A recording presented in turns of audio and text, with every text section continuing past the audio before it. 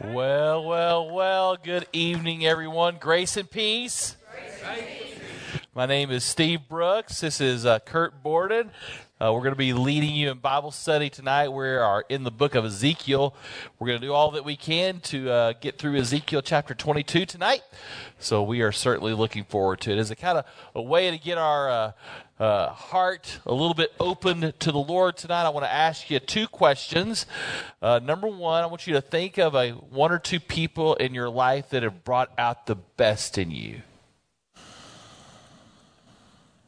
As you kind of allow that person to come to your mind, what kind of heart or what kind of life did that person have to live in order to bring out the best in you?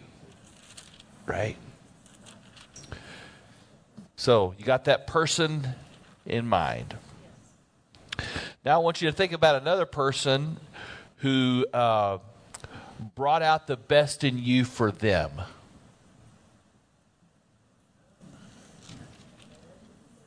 See the difference?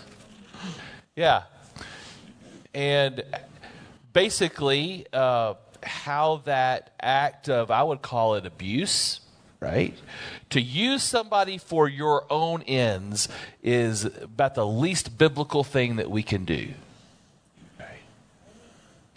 And how did that make you feel, right? We're going to run into some of these questions tonight in Ezekiel 22. And it doesn't do us much good if we leave all of what we are reading 3,000 years ago, 2,500 years ago. It doesn't do us any good if we leave it there. We got to bring it here to bear down on our soul now. So keep those questions in mind as we cover Ezekiel 22 tonight. Well, as a way to get us into our time tonight, we're going to read today's, if you read a psalm a day, and then you start over, again, today is Psalm 129 day, and it fits just a little bit with what we're going to be going through. Let's pray. They have greatly oppressed me from my youth, let Israel say. They have greatly oppressed me from my youth. But they have not gained the victory over me. Plowmen have plowed my back and made their furrows long. But the Lord is righteous. He has cut me free from the cords of the wicked. May all who hate Zion be turned back in shame. May they be like the grass on the roof, which withers before it can grow. A reaper cannot fill his hand with it, nor one who gathers fill his arms. May those who pass by not say to them, the blessing of the Lord be on you. We bless you in the name of the Lord. In Jesus' name, amen. Well, tonight we're going to take a look at chapter 22. I want to commend you.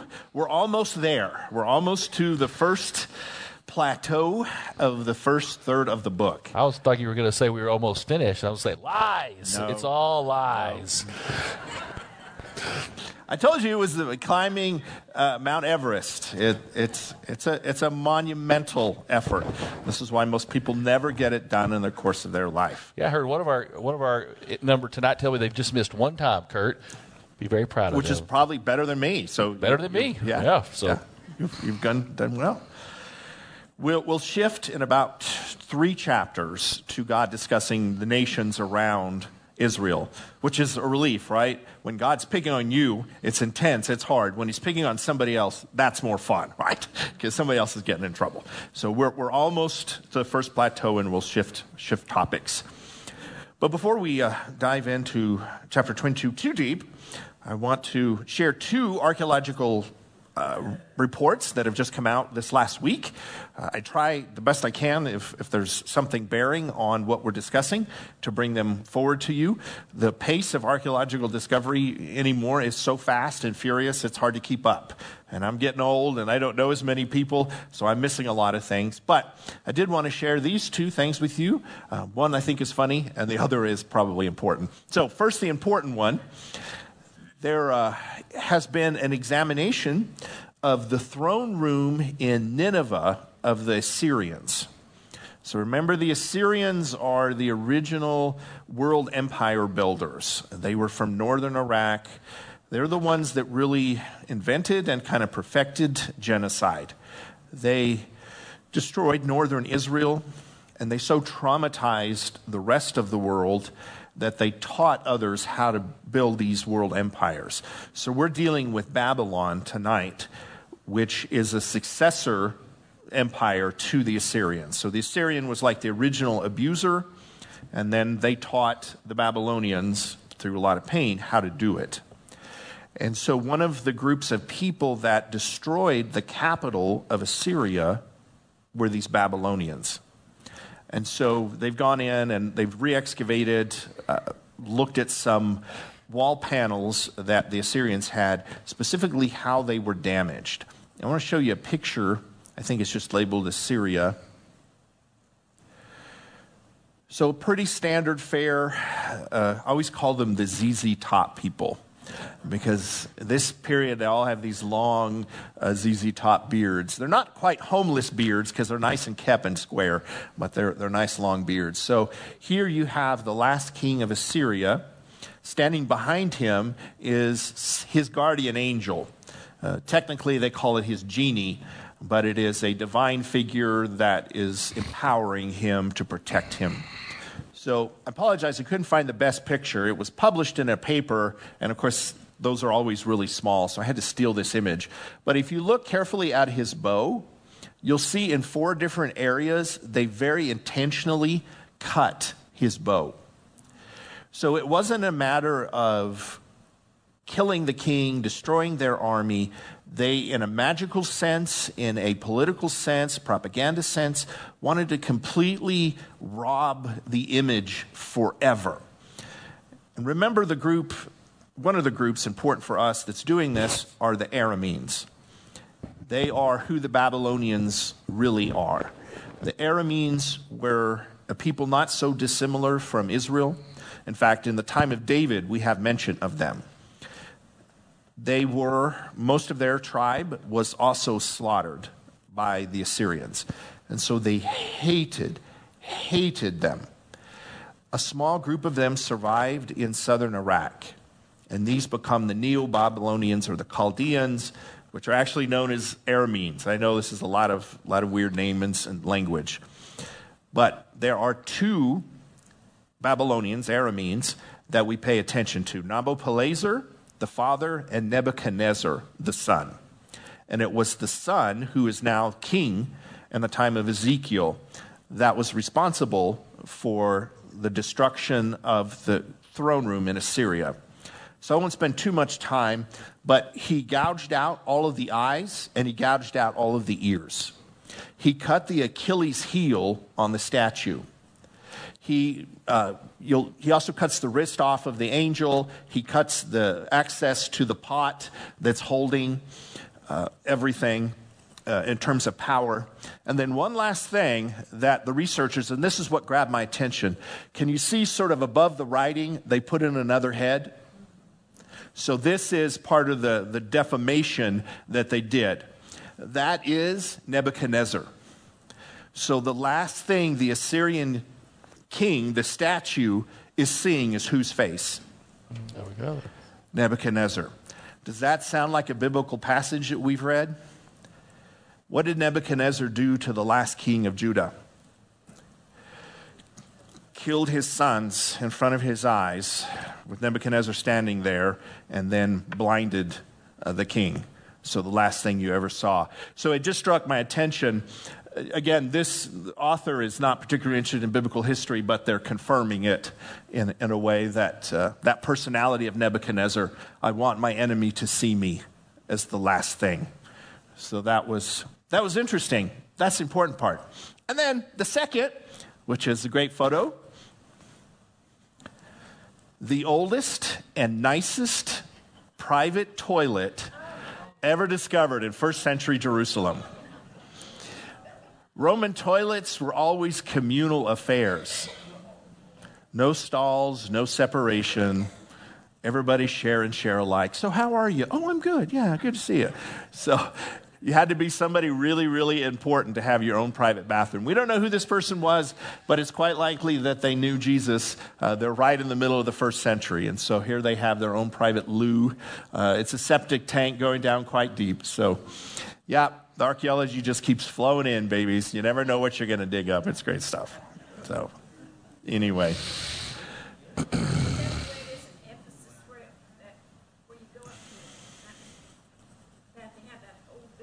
Yep. Yep. Yeah. Anyway, moving on to chapter 22. We are in a hard place again, and it's dangerous to take all of this out of context tonight. So we'll try to do it, get it all tonight if I'll get in gear, and leave it in context. But God is looking at his chosen nation, his people, as a body, as a single organism. A lot of times we just want to be individuals to God, and we are, but we're also something corporate. Even as Christians, we know he sees us as the body of Christ. So we're cells, we're heads, we're hands that make up something larger. And he's looking at the nation, and he's found incredible fault. They haven't become priests to the nations. They've become really vampires. Like Steve was saying, the worst is a person that takes life from another to live. God intended us to share life, to bring life out of other people. That's what he hoped, and that's not come to pass. So he tells us, verse 1, "Now this message came to me from the Lord, Son of man." And again, I'm super repetitive with that, but so important if you're going to get Ezekiel. We are in the labor pains of birthing the Son of Man. We are in actually the Bible's description of what it took to get Jesus into the world. And so we're moving from Son of Man being what we see here tonight, that a son of Adam is a creature that's driven towards violence, driven towards gaining life at the expense of another, to the Son of Man that can be, in a sense, the Son of God that gives life to the whole world. So we're going from point A to point B, but we're somewhere in the middle. And you get a big golden star if you can tell me what Genesis 3 says about that. Who is the one who is going to be the Son of Man? All the way back in Genesis 3. What are they going to do? It's crushing Kurt. Oh, that was a bad pun. The snake crusher. Remember, there's this seed of the woman that is going to get struck by the snake, but at the same time, he's going to crush its head, right? And so that is this birth pain that Pastor Kurt is talking about that's on the way. And we're going to get to the end of this chapter, and it's going to be like, okay, is it here? We'll see. Yeah. Tonight, you're going to see the worst of humanity when the son of Eve can be the best of us to really be the crusher of evil. Yeah. But God asks, are you ready to judge Jerusalem? Are you ready to judge this city of murderers? To denounce her terrible deeds in public and give her this message from the sovereign Lord. The city of murderers, doomed and damned. City of idols, filthy and foul. You are guilty of both murder and destruction, or murder and idolatry. Your day of destruction has come. Okay. Again, if you're just getting into the study, this is hard. This is a hard conversation God's having with a child he loves very much. But what has been wrong with his people? What's gone wrong? What's he so upset about?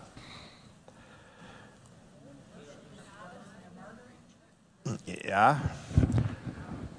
Child sacrifice, worshiping the idols. Just because we have a stone image doesn't mean he's upset. It's what we do in order to please these stone statues that upsets him so so desperately. It's the abuse of women, and then it leads to the death of children. So these are Canaanite gods that have forever tempted Israel, and they've just given themselves over to them. But the city itself, and really by extension the nation, has just devolved into looking like their neighbors. They were designed to be the yeast that transformed the Gentiles. I mean, we have to be clear about where we are in this story. The Gentiles in the world at this time, everybody except for the Jews, we're bad. We're really, really bad. There's no wiggle about it. Now, we get better in the New Testament when some of the light shines on us, but we're definitely the bad guys. We do this kind of stuff. You know, when they look at our ancestors in England and Ireland and Scotland, who were the bog people? Do you remember that? The bog men? The peat moss diggers over the years, really started in the 19th century, would be out in the swamps digging up peat moss, which they used to heat their homes and other uses of coal. And they keep finding these bodies that were so amazingly preserved in the peat moss because of the lack of oxygen in the water. Anyway, these were human sacrifices that our ancestors, the Celts and the Europeans, were doing. So human sacrifice was not something that the Canaanites invented. We humans have a propensity to this. So as much as we want to think, our civilized people would never do it, yes, we were. The Aztecs were doing it. I mean, this is the depravity of humanity without God. God's upset here because Israel, the nation he was trying to change from this, has just become like the rest of the world. So when God comes to judge a body, he is a bit like a doctor. He will look at the organs, he will look at the cells and see, all right, how much of this can be salvaged? How much of this is still good? And certainly he knows in a way far beyond us all the choices and possibility a person will make. He knows where they're going to end up. And he's crazy merciful at times. Even though certain people he knows will damn themselves, he still lets them live in order to give them chances. Judas is the classic example of this. Do you remember the occasion which he's going to destroy Sodom and Gomorrah? What happens right before that? Who does he discuss it with? Do you remember? He has sent angels on the way to Sodom and Gomorrah, and we have this sort of teaching lesson where God stops and has dinner with Abraham. Now, we know God is going to do what he's going to do, but he's sort of a parent having a stage conversation, if you will, with Abraham about what he does before he actually lowers the boom on somebody. He, like Steve always tells us, God is slow to anger, but he does get angry. And there are occasions in which he has to perform surgery on the body that is so dead and so corrupted that he has to remove sometimes the entire body, other times just sections of it. So let's look back at it. This is from Genesis chapter 18, Yep, I think. that's right. So I think we have it on the screen. So God was accompanied by two other angels. So they're making this nice trinity. The other men turned and head towards Sodom. So these will be the two angels that eventually destroy it. But the Lord, so again, we're clear, it's Yahweh, remained with Abraham. Abraham approached him and said, will you sweep away both the righteous and the wicked? Now Abraham's worried because who's in Sodom? Lot, his nephew. And there's kind of a sin that Abraham's been struggling with. Abraham got really wealthy when he sold his wife to the Egyptians. And he had so many cattle, so many livestock, that when he came back, he tried to share some with his nephew, Lot, but there was too much. They're eating too much. They can't support him in the area. So they have to separate. They have to move the flocks apart because they've got too much stuff. And the area that his nephew ended up in is the raunchy town, Sodom and Gomorrah. So Abraham's thinking, oh no, I sent Lot and the girls over there What am I going to do? So he's trying to negotiate with God, right? So are you going to kill everybody? Suppose you find 50 righteous people living there in the city. Will you still sweep it away and not spare it for their sakes? So, let's never forget, Abraham is from the Middle East. He can haggle. He's a Jew. He can negotiate. Okay, this is part of their cultural heritage. Surely you won't do such a thing, destroying the righteous along with the wicked. Why would you be treating the righteous and the wicked exactly the same? Surely you won't do that. And so you really can hear God teaching Abraham through this. God knows the answer, but he wants Abraham to think his way through it. I love the way the Bible does this. This type of thinking of having your student answer his own question is really a scriptural way, and we'll see it develop. Remember, we saw it, the riddle we looked at a couple of weeks ago. We'll see it develop with rabbis. Jesus is a big fan of this as well. He'll tell you a story, and then you come up with the answer, but it's starting here between Abraham and God. Should not the judge of all the earth do what is right? And the Lord replied, if I find 50 righteous people in Sodom, I will spare the entire city for their sake. Now, that gives us, I think, true insight that if God looks at a city, and we can assume an ancient city of Sodom's size is probably 4,000, probably less than that, but no more than maybe 5,000, between, I would say 3,000 and 5,000. So 50 is not a large percentage of that body, right? It's a small number. But Abraham continues to work the deal. Since I have begun, let me speak further to my Lord, even though I am but dust and ashes. Okay, pour it on. Suppose there are only 45 righteous people rather than 50. Will you destroy the city for the lack of 5? So, haggling here. How low does Abraham go? 10. Yeah. So, do the math with me. How many righteous people were actually in Sodom? Who were they? Lot, his wife, and their 2 daughters. Now, when all that's over, what does Lot's wife do? So was she righteous? No. What do the 2 daughters do the next season after this?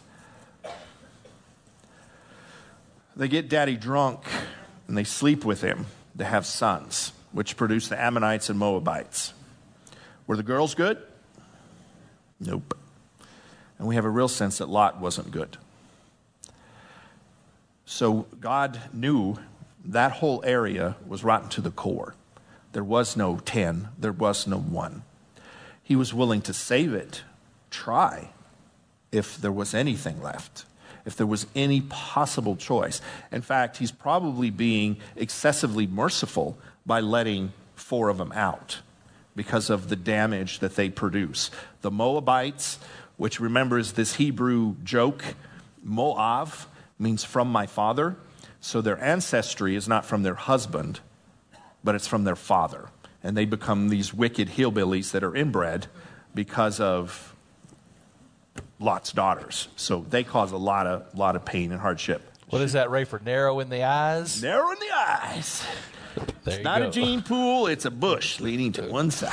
So, anyway, just want to keep that before us. God does not come in judgment because he's quick to anger or lost his temper easily. This has been centuries in the building. And when he looks at a city and says, yep, we're done, he's not kidding. He is the one that can look in every heart and say, this has gone as far as it can go. So, back to Jerusalem. If we had but 1 righteous person, God would save the city. Let's see if we can find the 1 righteous person. God tells them, I will make you an object of mockery throughout the world. O infamous city, filled with confusion, you will be mocked by people both far and near. Do we still talk about war and killing in the Middle East? I mean, really, do you ever think of any other city in the Middle East quite like Jerusalem? He's not kidding. it's not always good, but we never forget what has to happen. So as my mother said to me one day in the Walmart parking lot, I'm going to give you such a spank in this store we'll never forget. This is that day for Jerusalem. Every leader in Israel who lives within your walls is bent on murder. Fathers and mothers are contemptuously ignored. Resident foreigners are forced to pay protection. Orphans and widows are wronged and oppressed. Inside your walls, you despise my holy things, and you violate my Sabbath days of rest. So we'll just stop there. That's 2 verses. As we go through this, ask yourself, is Jerusalem guilty of anything that the United States is not?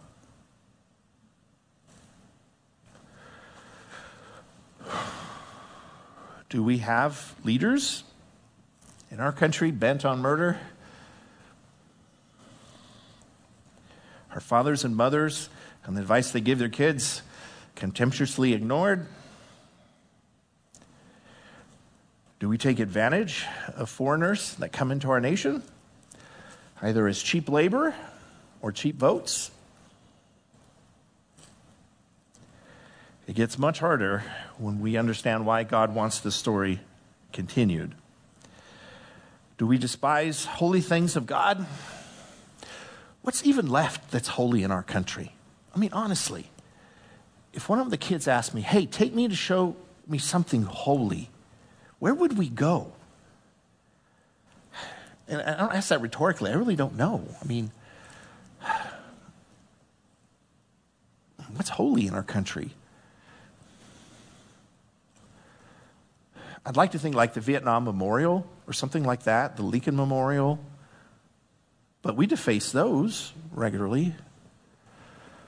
Do we keep the Sabbath holy? No. That's Jewish stuff. Who cares? God cared. And it's not that we can't buy liquor on Saturday or Sunday that he cares about. What are you supposed to do on the Sabbath?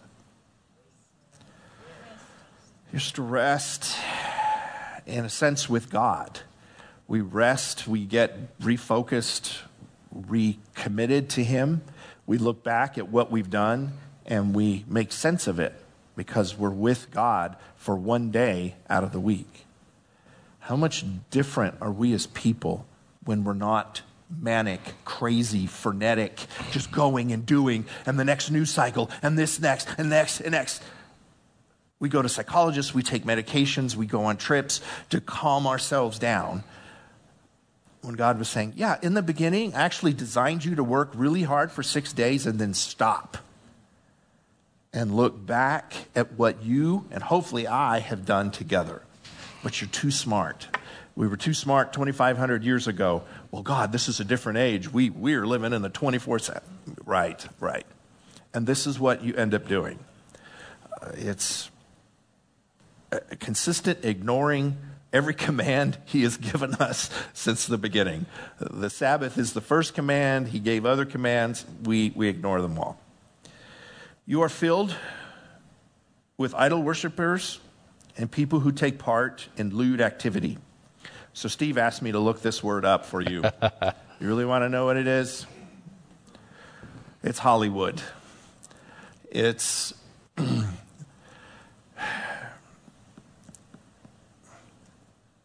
know, I love archaeology. I wonder what archaeologists will say of America when they dig us up. What is our lasting legacy? What have we created around the world? I would hope they would say that when America was at its height and its power, we created a peaceful kind of empire. We raised literacy rates around the world. Life expectancy has increased since the end of World War II. We have spread medicines and vaccines. We don't enslave countries like other empires have done. We lifted them up. We blessed our enemies, Germany and Japan, vicious enemies. And what have we done for them? That's the best of us. And I think that's the Christian nation. but we also have to stare into some really dark places. We created the internet. And what is the internet's primary function in our world today? I mean, there's not even doubt of the vast majority of what it's used for today. Do you know what it is? It's not Facebook. It's not catching up with grandma's pictures. It's not information. It's pornography. We have created the greatest engine of lewd behavior in the history of the planet. I hope that's not in a museum someday. We walk through the American pornography. Oh, God. We don't mean to. But God's asking again, where's my 50? Where's my 45? Where's my 1? That will remember you and I can build an incredible city, an eternal city, a city that's a light on a hill. Left to your own devices, where you take the life from women and you make it some cheap thing for other people, that's not life. So yes, the Canaanites were horrible with their ritual prostitution, with their child sacrifice, but we have made it a part of the information age. So we go on. God's got a list. Men sleep with their fathers' wives and have intercourse with women who are menstruating. Now we think, ooh, that's gross. I don't want to talk about that. But is there any sexual activity that is forbidden to America today? I mean, think about just in our lifetime. There's nothing. And we feel like we have a right to it, don't we? Whatever I want, whatever I can imagine, you have to back it. You have to accept it. God's like, I really didn't make you for this. I made sex to be a beautiful thing between a husband and a wife that gives life. Literally brings forth life, and emotionally, in terms of love, brings something beautiful between you. But you make it so it doesn't give life. It robs people. People with mental illnesses are encouraged in their sexual deviancy, and it's our culture. We don't want to hear it, but for God, sex during menstruation is a horrible thing. We think, well, what is that? What is that? That's our God saying, I didn't design you to do this. Life, blood, and that's what they're about, belongs to God. And so this is part of those overall instructions the Jews got, that before we eat meat, we give the blood back to God, because blood is where the soul is contained. And we teach ourselves, every time we eat, we teach our kids, life does not belong to us. Life is sacred.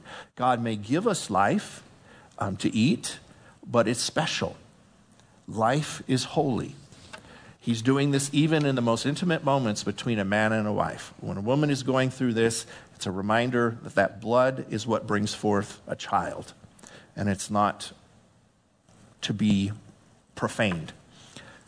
But we don't even care. This seems like it's rare, it's foreign, it's strange.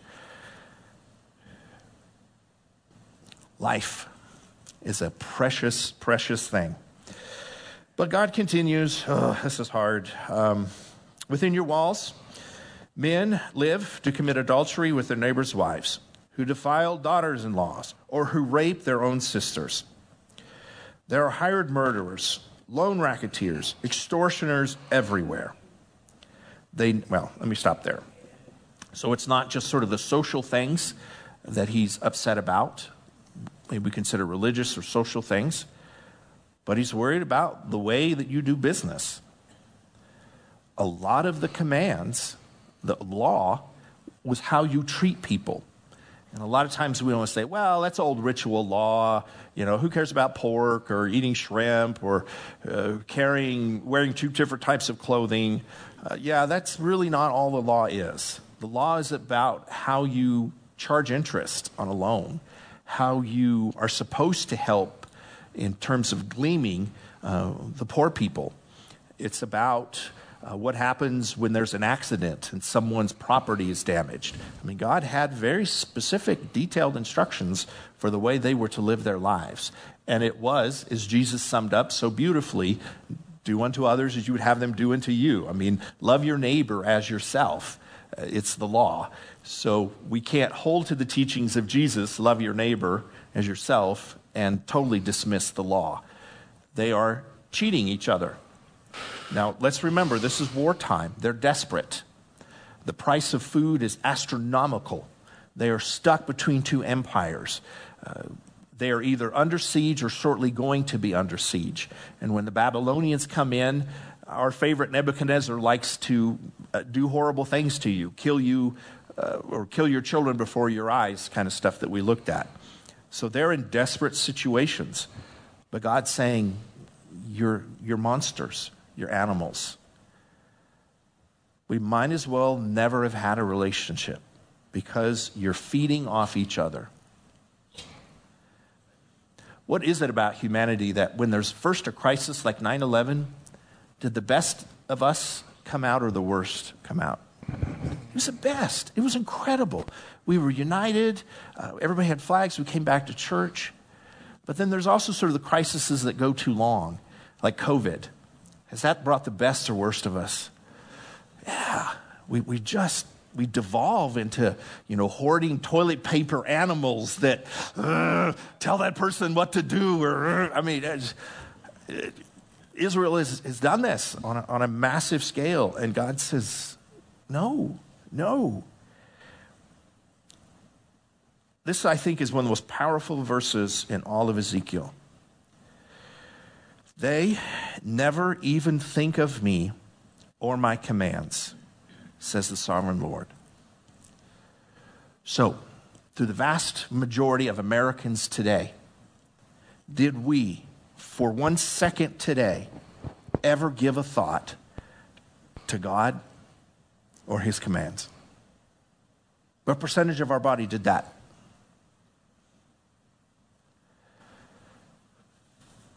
Now, please understand, this is really, really hard. And the solution is we really can't do this. God has to do it for us, which is why we're going to get Jesus in a second. But he wants to continue to ask the question of you hearers, both within Ezekiel's refugees and within us today, is there one of you that will do different? Because what happens when Christians get into societies like this? When the herd is going in one direction, what do we want to do? Go the same way. He is looking, like that conversation with Abraham, for those that will say, not me. What's the hymn, though all the world go, what is that, with all the world go with thee? I don't know hymns that well. Yes. What is that?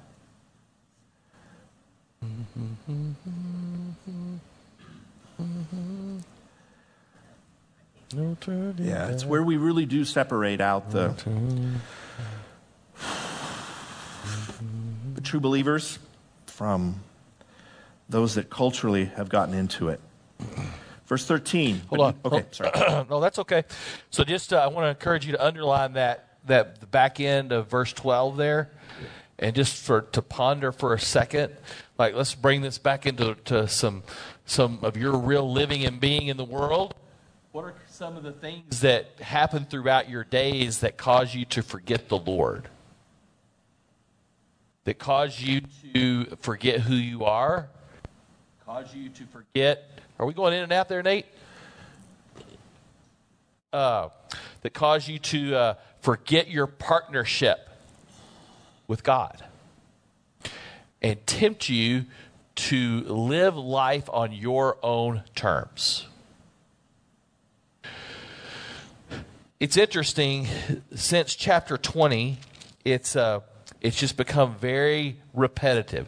I would like for somebody to actually read back through those chapters, beginning in chapter 20, and how often the Sabbath has been mentioned. If, just like Kurt's already alluded to, in general, most people don't even give it a second thought. We are formed, especially in places like Midland, that we go and we put the pedal to the metal and we just keep driving and keep driving and keep driving.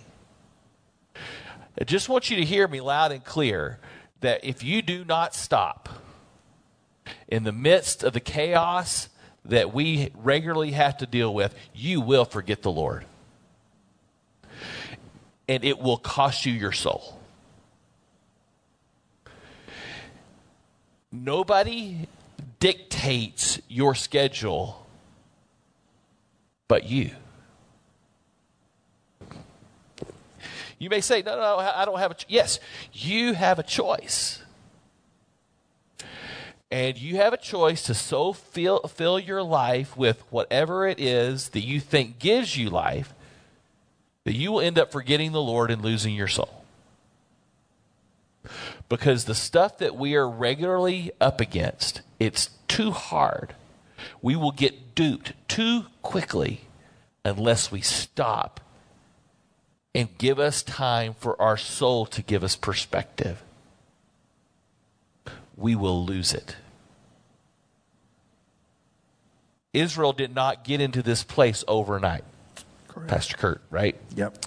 But it was decades and centuries of making choices to accommodate to the cultures around them instead of shining the light and being that transformative voice to the Canaanites. That's what they were called to do, but they accommodated. And so when we choose to say, nope, I'm going to stop, I'm going to rest, and actually honor God with our calendars, that starts speaking to those other voices that are trying to drive us into the ground. What does it take and how long does it take for you to forget the Lord? And how do we arrange our life in such a way that when we're starting to forget, that we give us space to remember?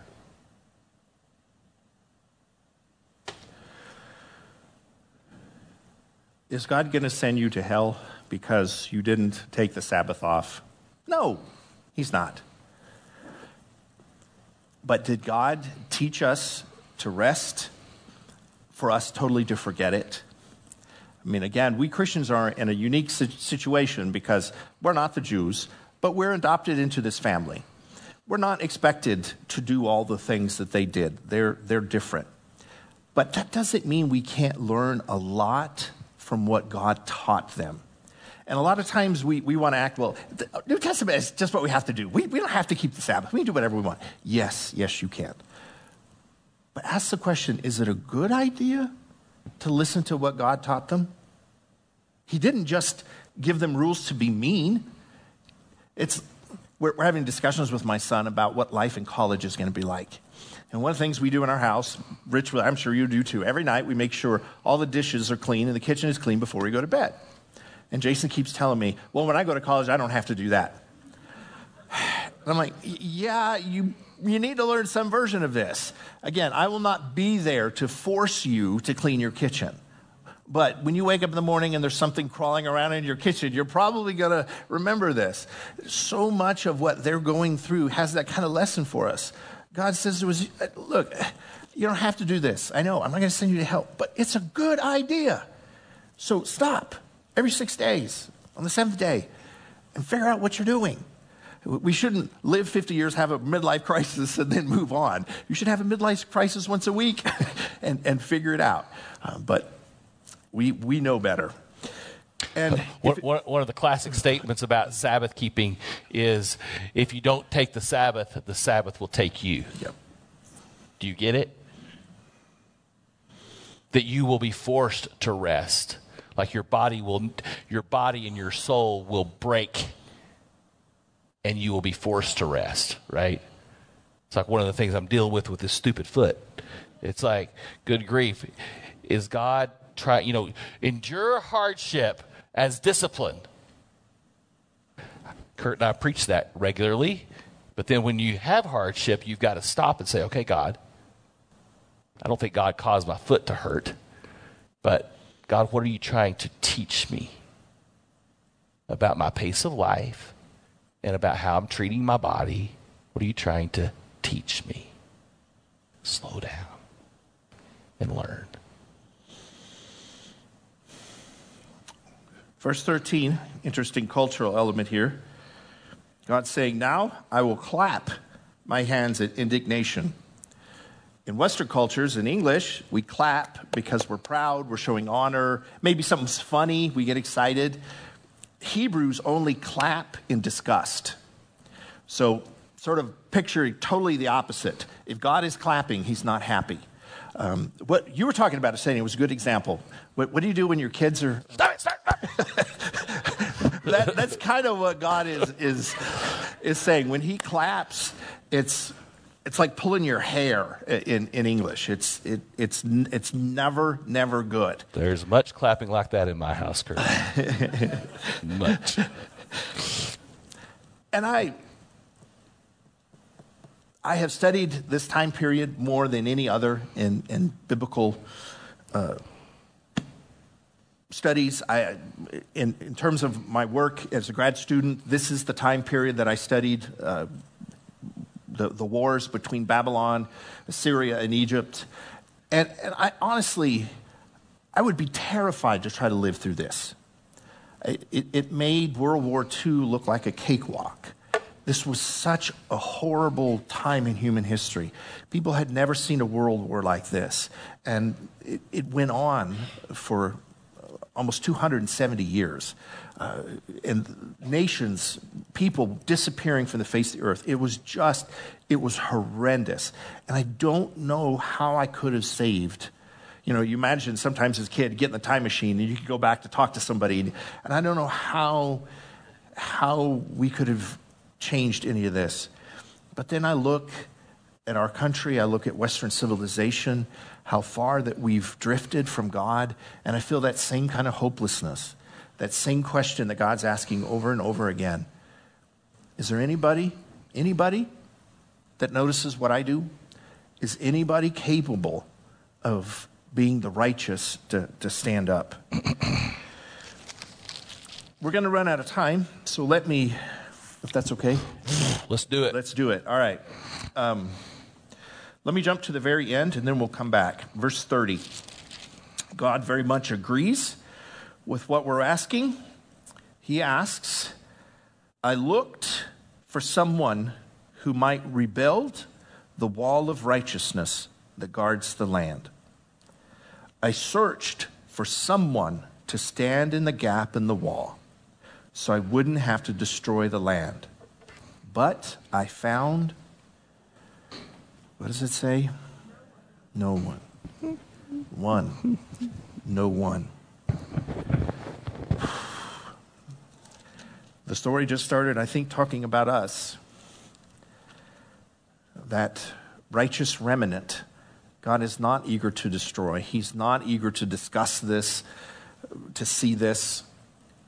He will do anything to save the body. In fact, there is a large segment of this population that he is in the process of saving. It's the remnant. It's who he's writing to in the refugee camps in Babylon right now, because this is the part that can have their hearts changed. So he's showing them, look, this arm that's still left back in Jerusalem is so rotten. There's nothing I can do but remove it. Learn from this. But back to verse 17. Then this message came to me from the Lord, Son of man, the people of Israel are a worthless slag that remains after silver is smelted. They are the dross that is left over, a useless mixture of copper, tin, iron, and lead. So give them this message from the sovereign Lord. Because you are all worthless slag, I will bring you to my crucible in Jerusalem. I will melt you down in the heat of my fury, just as copper, tin, iron, lead are melted down in a furnace. I will gather you together and blow the fire of my anger upon you, and you will melt like silver in fierce heat. Then you will know that I, the Lord, have poured out my fury on you. So switching metaphors here, but you're worthless. You're less than worthless. You're dangerous. So all I can do is try to reforge you, to take what would otherwise be thrown out. Because do you really reforge slag? Not unless you're desperate, which in a sense maybe God is, but he's trying to get the base components back out of it so he could recreate again. And that's what he's good at. We'll see resurrection be kind of part and parcel of what he does with Jesus. He's going to bring back Israel from the brink of destruction several times, but here is the big second time. And he continues with this, and I question whether he's right. Then you will know that I, the Lord, have poured out my fury. Do we today know of God's relationship with the Jewish people? Is that a mystery? No, I don't think it is. In a kind of strange way, I think it proves God's presence in our world. There's not many other people from this ancient time that still exist. Certainly none have come back from the brink of destruction. Have the Jews had a lot against them over their history? Quite a bit. There's not been, I think, a major empire, at least in the West, that hasn't taken a swing at them. And they're still there. You know, today there's only 12 million of them left. About half in the U.S., half in Israel. A few spread out in France and Canada, but mainly United States and Israel. How much of world peace is still surrounding them today? 12 million. How many Texans are there? Are we about 30 now? All the Californians moving in. So let's say maybe 25 million real Texans and maybe 5 million. But, half the population of Texas, and here they are. I don't think it's just them. I think it's God still working his plan. He certainly has a larger plan for the church and the Gentiles, but he never stopped loving his firstborn. So 23, again, the message came to me from the Lord, Son of man, give this message to Israel. In the day of my indignation, you will be like an uncleared wilderness or a desert without rain. Think back to the original garden. What did God call us to do in the garden? What were we? Was the garden going to take care of itself? Yep. So this world, all of nature, all of what we live in, requires us to take care of it, to be involved, as we've been talking in our sermons, to serve and protect life, to bring forth life where we see it, to protect it where it's precious. So an unkept wilderness is an exact way to describe what the world turns into when we're not partners with God, when we forget to think about God. All of our animalistic sides just come out. We give in to whatever impulse or desire or urge we have. We become evil. We become that which preys upon each other. I mean, think about the greatest evil we face in the world is what? Each other. I mean, it's not lions and bears that are going to break into your house and probably murder you. It's other people. The coyotes didn't build nuclear bombs. It's us. And God's saying, this is why I have to intervene. This is why I try to give you laws and instruction and teaching and example. Now, we see it hasn't worked. He's going to come another way and teach in the form of Jesus. But up to this point, it's been a disaster. It is a desert without rain. We know what that's like in West Texas, don't we? There's nothing good that's going to happen unless we get rain. There's nothing good in our world that's going to happen unless we have the presence of God that we accept, experience, share. Your princes plot conspiracies just as lions stalk their prey. They devour innocent people, seizing treasure and extorting wealth. They increased the number of widows in the land. This is exactly that riddle that we talked about. Remember the sons of Josiah, the last great righteous king? They were supposed to be great guys. Their dad was incredible, and they were terrible. They were the young lions that were raised that prey on their own people. So they are so desperate for allies, so desperate to bribe the Egyptians to help them, that they're extorting money from their own people. They're, again, desperation. They're declaring martial law, taking the money of their own to give away to the Egyptians. And the Egyptians are never coming. They're not going to risk their mercenary armies to save Judah. Judah is cannon fodder for them. But it's not just the kings. Your priests have violated my law and defiled my holy things. To them there is no difference between what is holy and what is not. They do not teach my people the difference between what is ceremonial and clean. They disregard my Sabbath, so that my holy name is greatly dishonored among them. Your leaders are like wolves who tear apart their victims.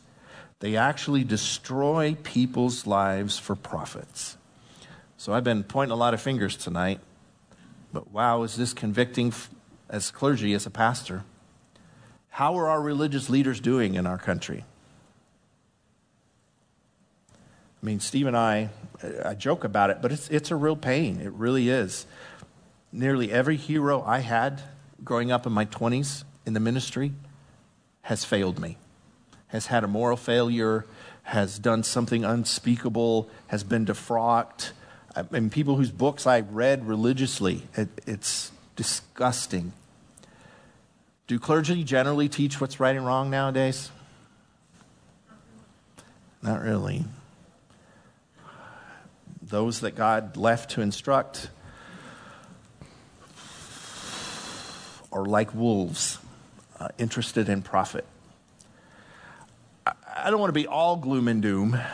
There are certainly pockets where we're trying, and God bless this church. I mean, that's what keeps me here from going on to just having another church bigger of my own, because I believe in the people here in Midland. I believe in you all. I believe that when God answers that question, will righteous people stand up? It's liable to happen in Midland, because we're just dumb enough and we're just faithful enough to say, you bet, God. Absolutely. I'll do it. Just where do you want me? I wouldn't call us dumb. Well, I know, but come on, man. Maybe stubborn. How's that? But yeah, we're not wise in the way of the world.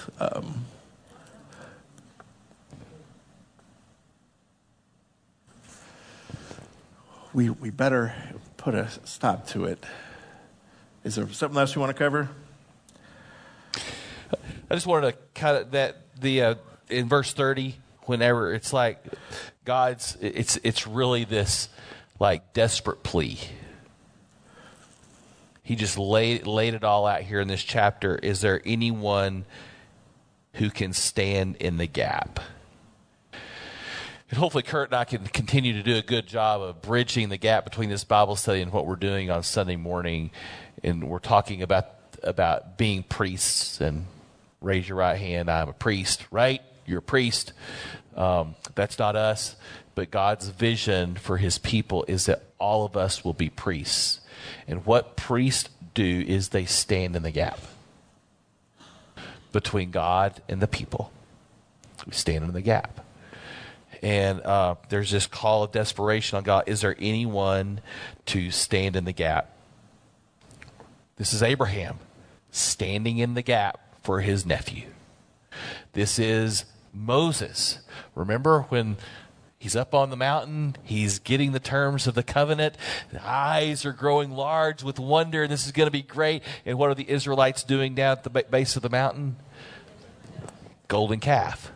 And God says to Moses, I'm going to wipe them out, and I'm going to build my nation through you. And Moses says, no, you blot me out of the book. Moses stands in the gap, right? And we think, yeah, Moses is going to be the snake crusher. He's going to do it.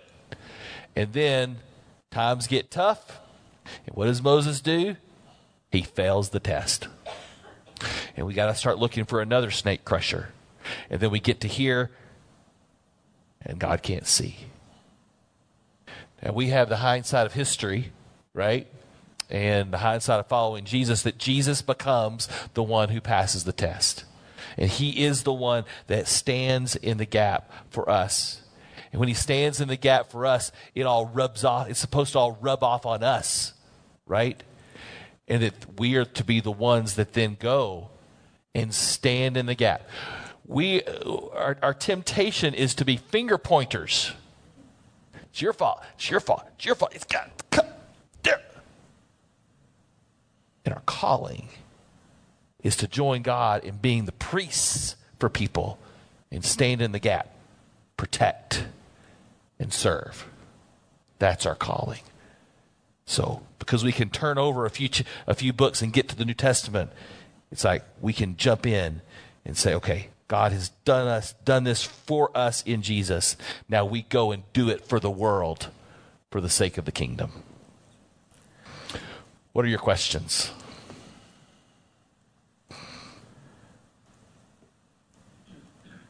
Come on, Nate.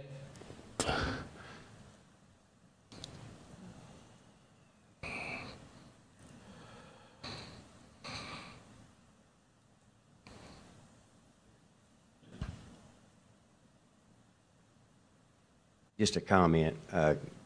God said about the seventh day that it's a sign between me and you. Mm-hmm. He didn't give very many signs.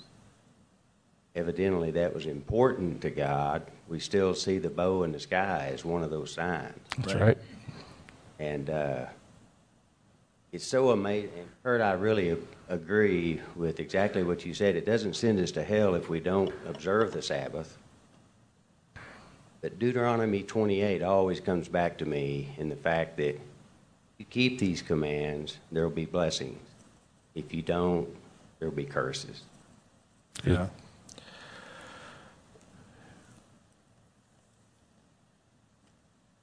So I'm sort of struck with the sense tonight. I don't want to leave you with, if you have a bad day or you make mistakes or you sin, you know, you're hopeless and God's going to come destroy you. That's not what we're talking about. This is the way a culture had developed. Yeah. This is the mass movement of people. And as much as we don't think about it sometimes, we can still change our culture. Correct. God changed the world with 11 disciples. He did it. I mean, he's not kidding. If I can just get a few of you to live like you were supposed to, I can do amazing things. It's like the fishes and loaves, right? Give me what you got, and then we can go to town. But there has to be some force in a culture that's fighting against that human nature. And I hope you see parallels in this, because what the Jews fell into is what the Romans were doing and what the Greeks were doing, and then later what Europeans are doing, and then later what we do, and then what the Chinese are getting into.